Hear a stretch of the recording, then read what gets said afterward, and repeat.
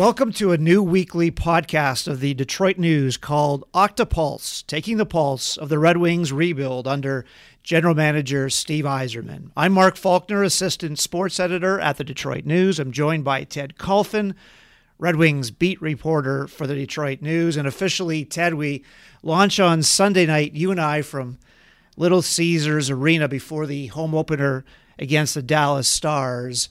Our podcast will be about 20 minutes through the season, 27 weeks. Let's hope there's a pulse with this team, too. That'll be very important. Absolutely. So, and this is sort of a introductory podcast to let people know what we're doing, a much shorter version, 27 straight weeks, plus playoffs, which are very unlikely. In fact, doesn't look promising, Mark. Let's put it that way. I would, if I were a betting man, I wouldn't. But you never know in pro sports. We will be concentrating, though, on Steve Yzerman, year one of his rebuild. And Ted, it's not really fair to ask how's it gone 6 months into his rebuild. He was hired in April, but just some general observations about what he's done so far in limited time.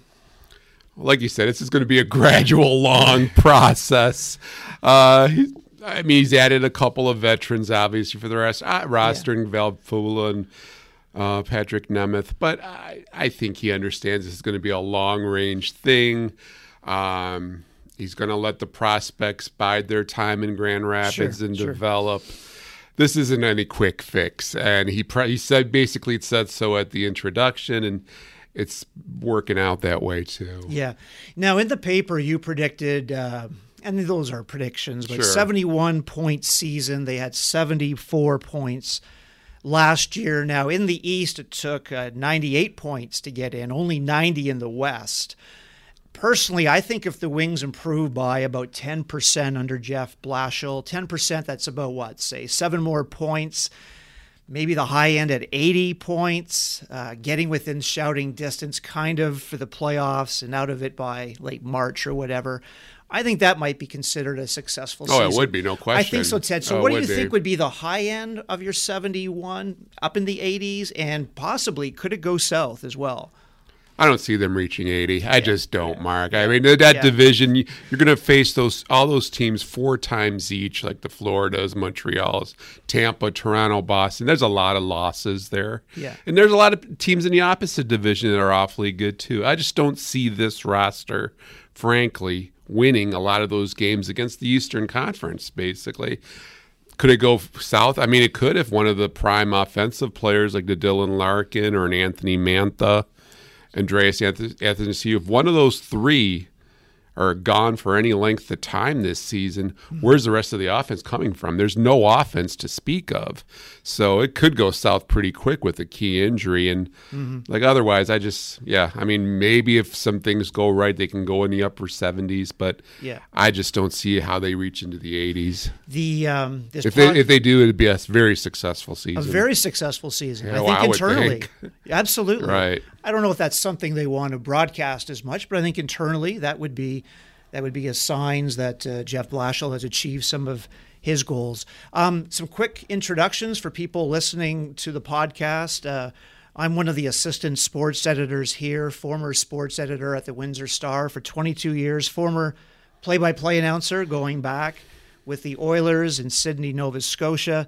And as columnist John Neo said on our show the other day, the TV show, our resident Canadian. Right. So, and Ted, you've been with the Wings since about 1999. It was 1999. I started the first season after the 2 Stanley Cups. The 2 Stanley Cups. And then I've covered 2, actually. Right, so it's been a long run. I had 1 year covering the Pistons. That was a nice little, just something different. Now, I really enjoy that. Another different type of project, so to speak, or whatnot. Yeah. But always enjoy the hockey.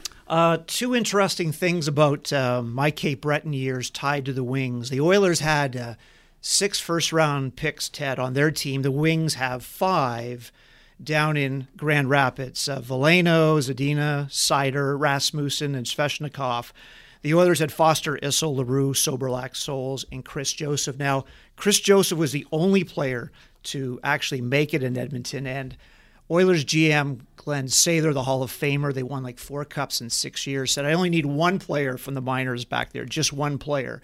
So my question to you would be, with Detroit, if you look at those 5 players, Veleno, Zadina, Seider, Rasmussen, and Svechnikov, which player has the highest upside, do you think, and might be in Detroit this year if they needed it for an injury like you were saying? Which one of those players do you think? I think at some point we'll probably see all of them for at least nine games, which doesn't burn anybody's contract here.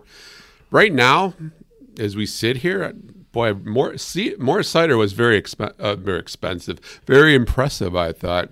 There was some shock when they picked him 6th. A lot of people felt that was kind of high.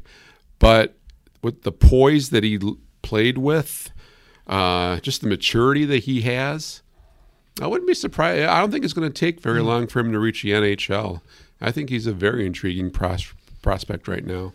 And the other thing about those Oilers years, the leadership, I'll ask you about the Red Wings leadership. Back in Cape Breton, the Mark Messier, the 6-time Stanley Cup champion, he would often, when our flights would connect, say in Boston or Montreal, Messier would go over and talk to the minor league coaches, the players. He was involved. I don't know if he knew everybody, but he seemed to have a real sense of giving people some motivation and some hope. And so my question to you is, who would be the Messier or the Yzerman? Do you see someone evolving into that role? Or maybe they haven't drafted the player. Everyone's assuming it's Larkin, and it very well might be Ted. But I'm just wondering, is there a player that Steve Yzerman says, I would like that person to perhaps take over that kind of role? I think Larkin is evolving into that role. I'm not sure if he's that guy right now, but he's pretty darn close. Certainly had some folks like that with the Nicholas Cronwells and the Henrik Zetterbergs. Larkin would be the closest one right now, and I thought it was a good move, maybe not to quite give him the captain just yet. I don't think there's anything wrong with see how this situation plays out this year. I think everybody kind of assumes he's going to be it, and I think he'll be a very good captain. Yeah, absolutely. So Sunday night we get things started. That's about it for the introduction podcast. You can catch Ted's TV show with John. That's the season preview, team capsules, all of Ted's coverage. We also have John's story on Sergei Fedorov, and we have that big feature on Yzerman with some of the things he learned over the 14 years, the drought when he had to sort of handle all the pressure and things along those lines. The multimedia story, you should check that out. We've got some really interesting things involved with that, including these pull quotes. Ted, I think I sent you the text when our Tom Gromack, the digital innovator here, sent us how to sort of play with some bells and whistles. You can push the pull quote and all of a sudden you can hear Steve Yzerman speak and things. So you might want to check that out as well. And that just about does it right now. You've been listening to our new podcast, Octopulse, taking the pulse of the Red Wings rebuild under Steve Yzerman.